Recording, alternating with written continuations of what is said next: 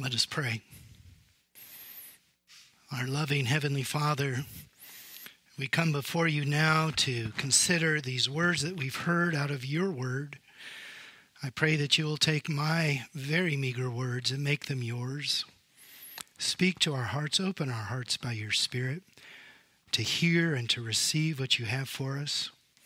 Build within us the faith that we see on display here.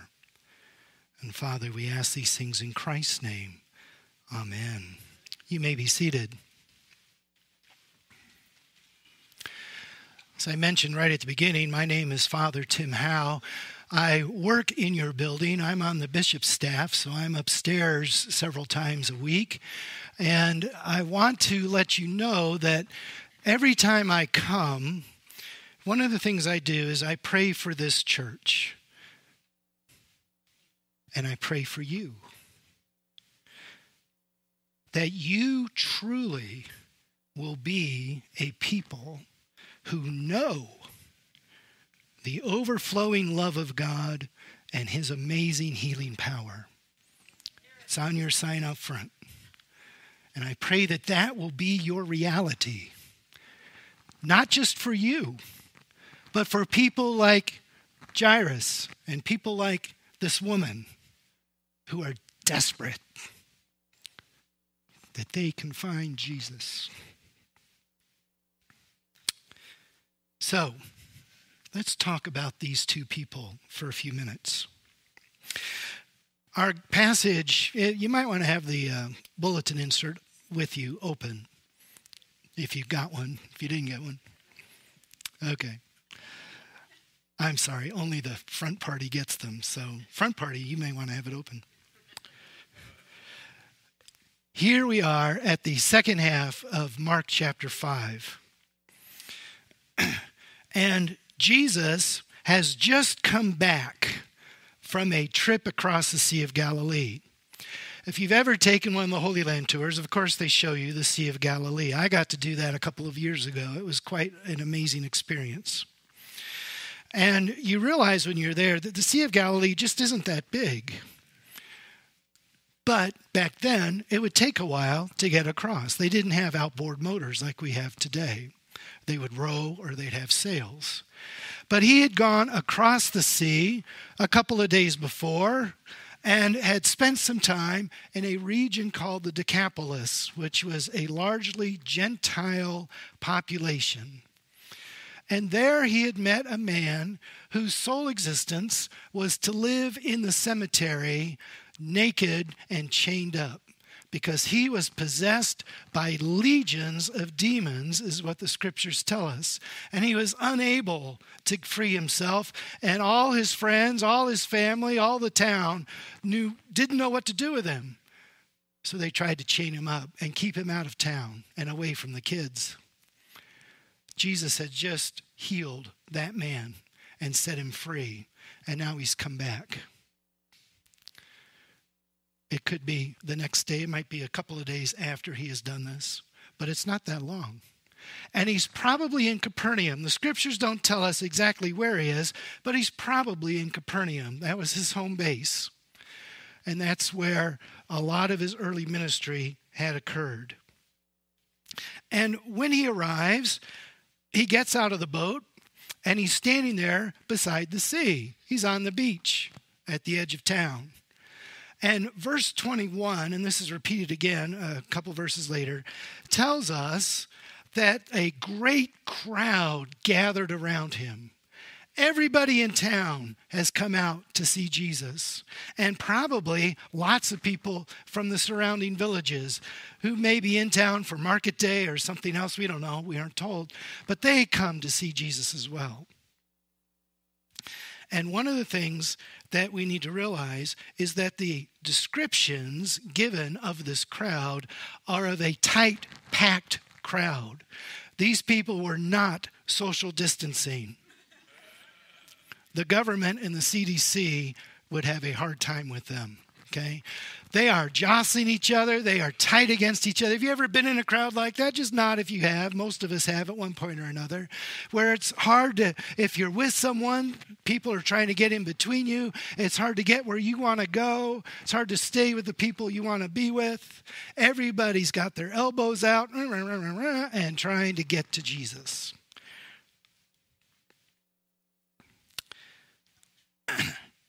And suddenly, while he's there, just got off the boat, someone comes to meet him. It's the synagogue ruler, one of the synagogue rulers.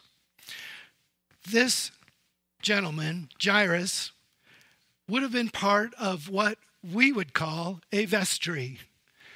These were the people who ran the services, had control of the local synagogue building, took care for making sure it was maintained, took care that the services were conducted, and all the usual things that a vestry takes care of, the budgets and all that kinds of things.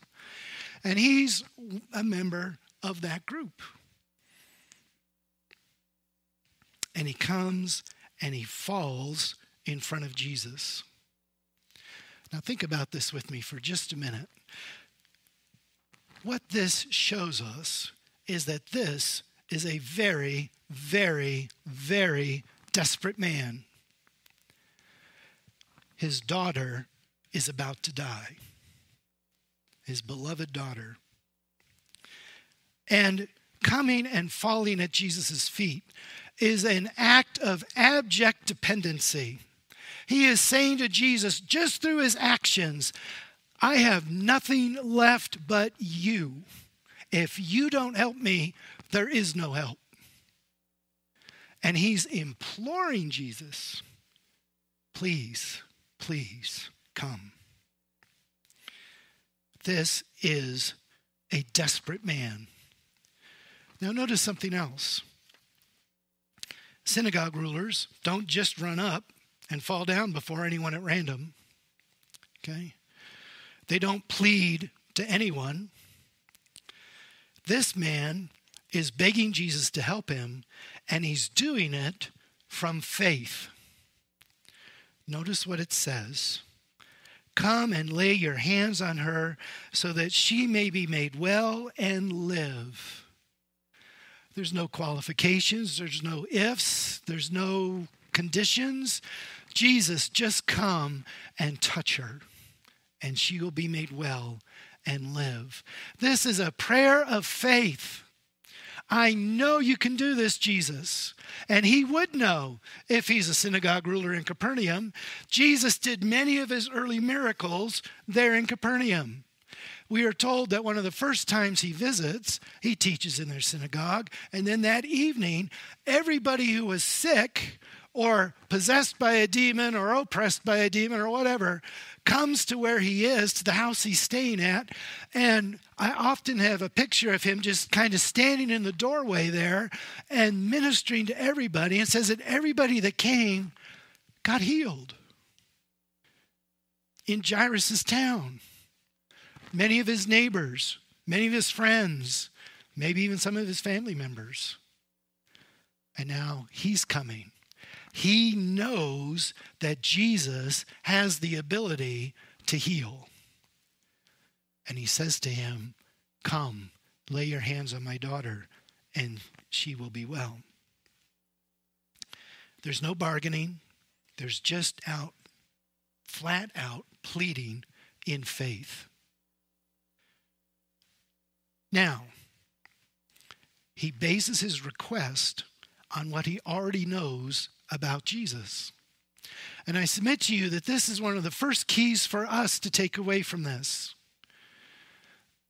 He knows what he's seen and what he's heard. And he based his request on what he knows Jesus can do. This is a key of faith. Faith isn't just a blind trust. It's a knowledgeable, intelligent, understanding, reasonable understanding that I can go to this man, Jesus, and based on what we know about him, I can ask for what I need. This is what Jesus is doing. He knows that Jesus can heal. So he comes in faith, desperate faith faith. Now, this lays before us a challenge. Do we still have this kind of faith? I know I speak to a church which has seen the Lord do many great and marvelous things in years gone by. But do we still have this kind of faith? Do we still trust that he will continue to work in us and on us and through us? Do we still have faith that we can still find him and his help, even sometimes when we are beset by controversies or turmoil or confusion? And then notice one other thing that Jairus does.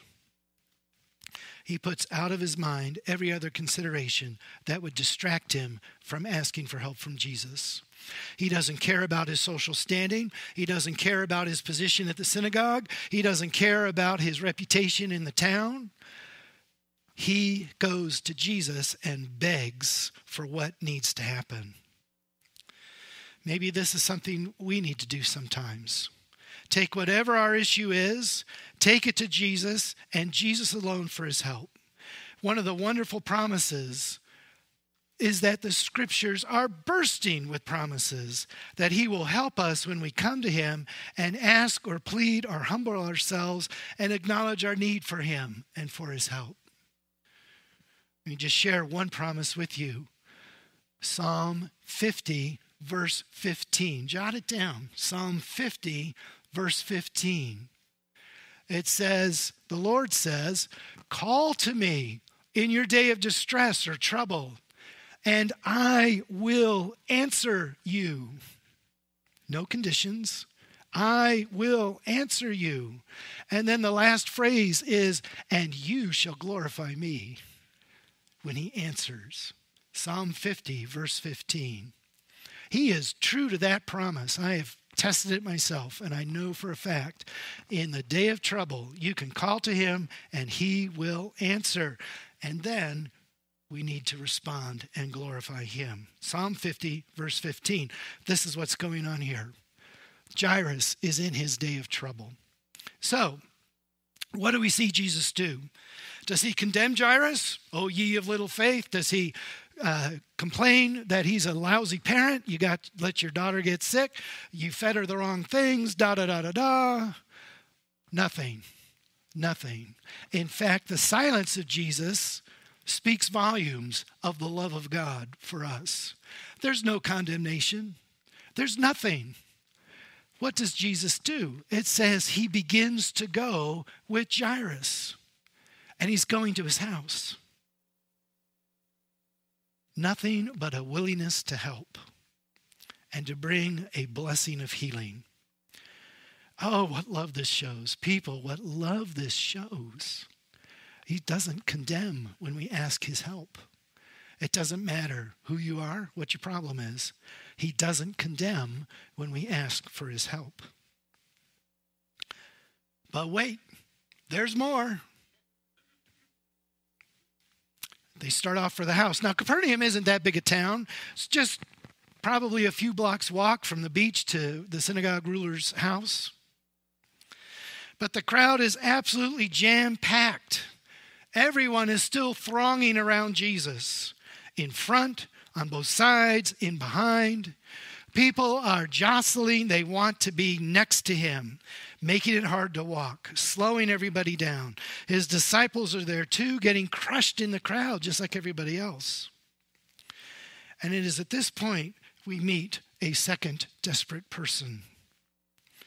She too has heard about Jesus. It says she had heard the reports about him. People have been talking. The gossip chains have been running wild all through the territory about this Jesus. And she has come just to get close, just to touch his clothes. If I just touch the hem of his garment, that'll be enough. I will be made well. Now, let's talk about her for just a moment. She too is acting on her faith, based on what she already knows about Jesus. Like Jairus, she is desperate. Mark describes her condition for us. She's had bleeding for 12 years. She has spent all of her money on doctors and treatments and cures. Every quack cure that's been promulgated, she has clicked on all the things on the internet of the time and tried them all. Okay? She has endured numerous and painful treatments under the care of many different doctors. And Mark tells us none of it worked. Nothing helped. And in fact, she was worse off after all of that physically than when she was first diagnosed. Nothing has helped. And now she's broke. She has spent everything. She has no money. She's got nothing. And then there's one other thing to remember. The type of illness that she had under the law marks her as unclean.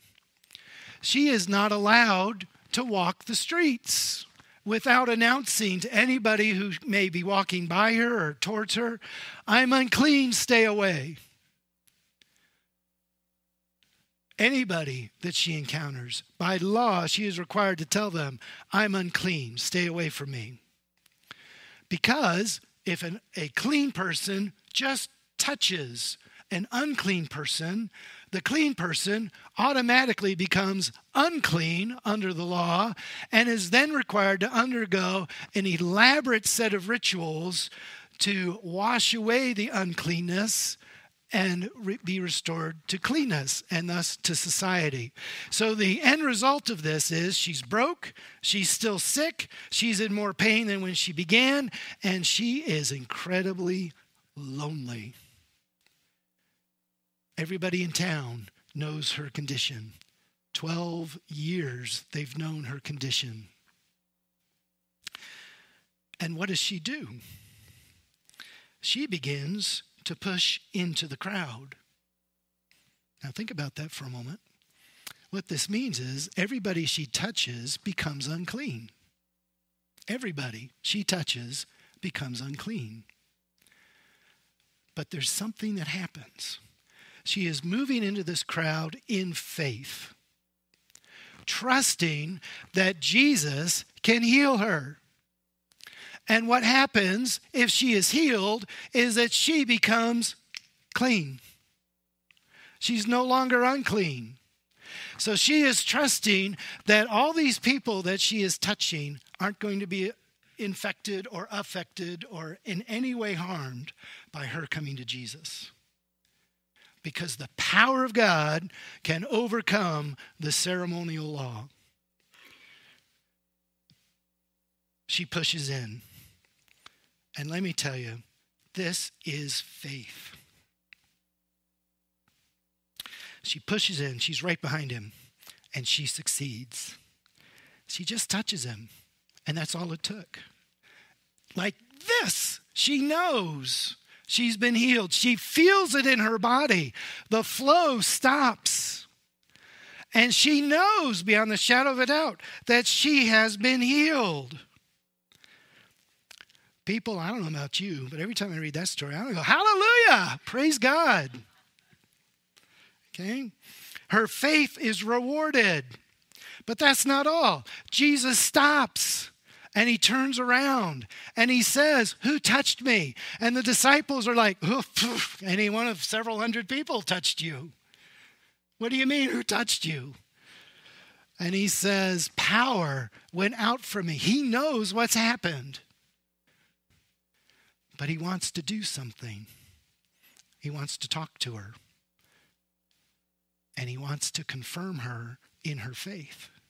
His newest disciple.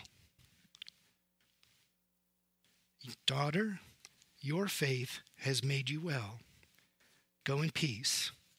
Be healed of your disease." One tiny little thing. This is just an interesting tidbit that I noticed as I was getting ready for today.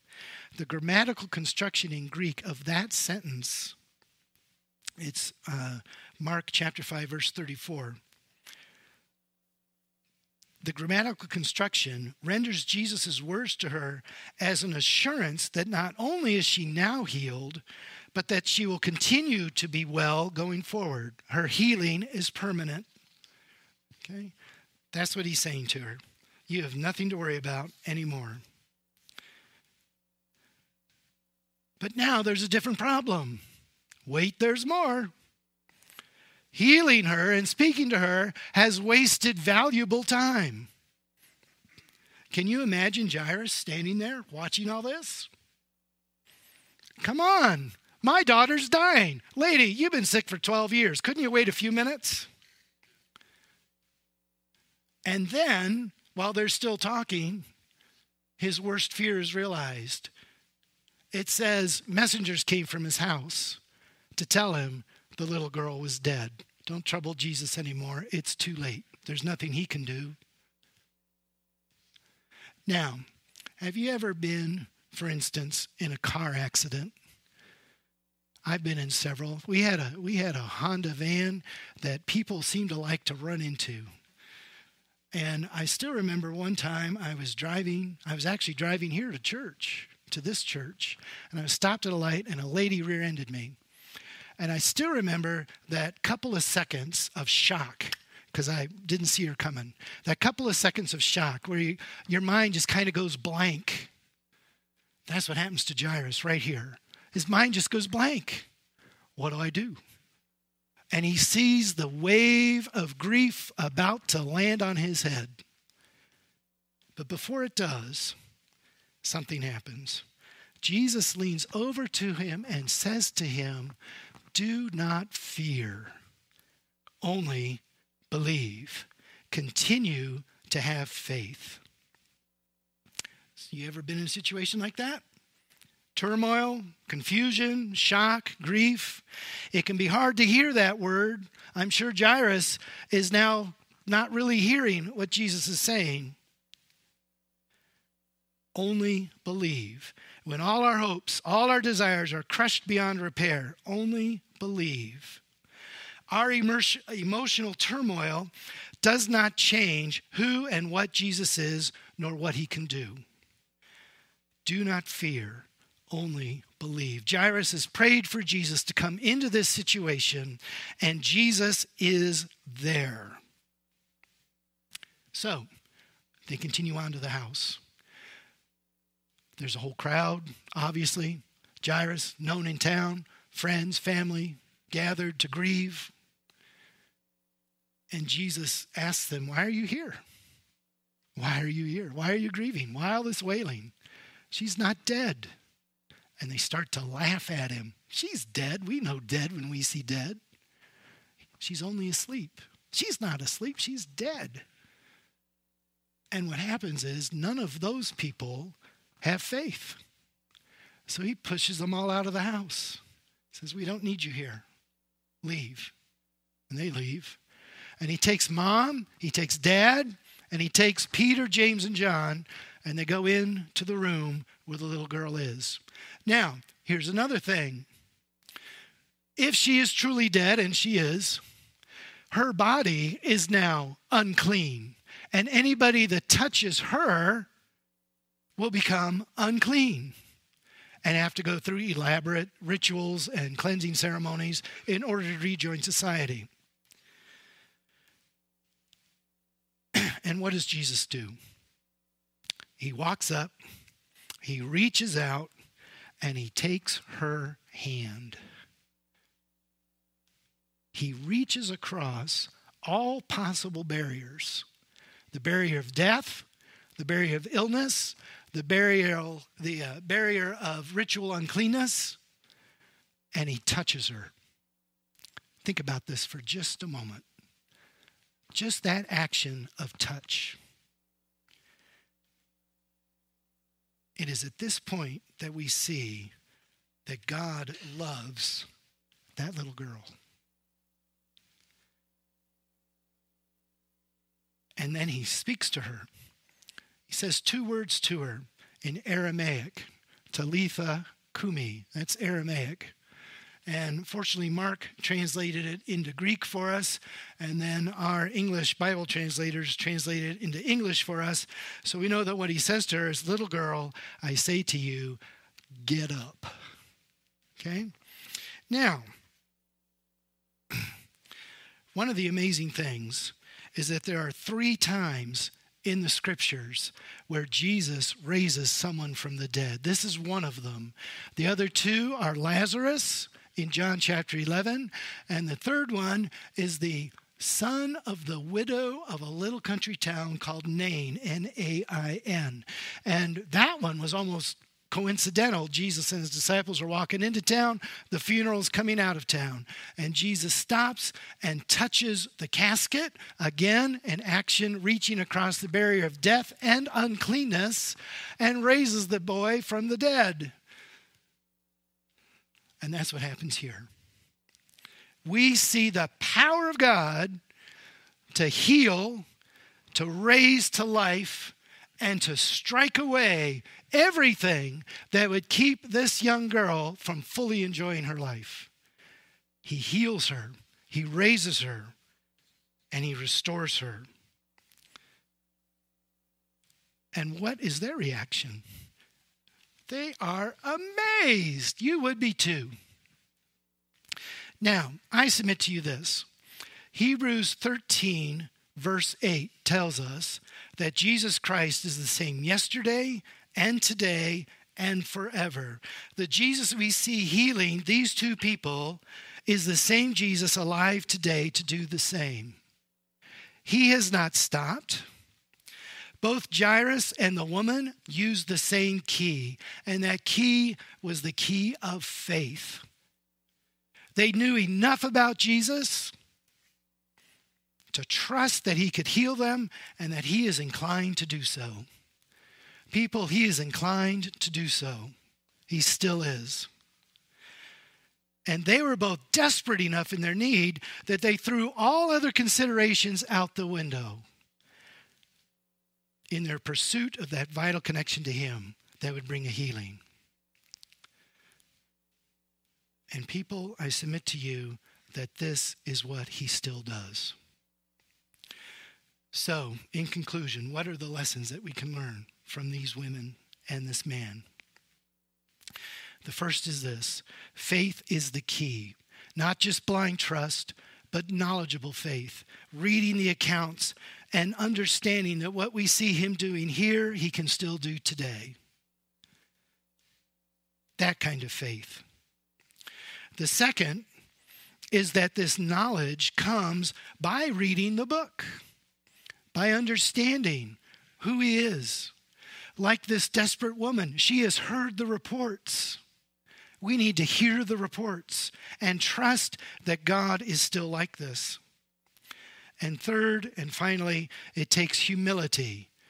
It takes humility to make this connection to our Lord. Jairus and the woman were desperate enough that they came in abject humility, acknowledging their absolute powerlessness to deal with their issues. They couldn't fix it. They put aside all other considerations of power or position or pride or social standing or anything in order to get to Jesus. And both of them get what they asked for.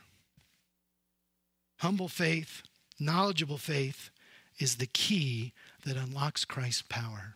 Let us pray.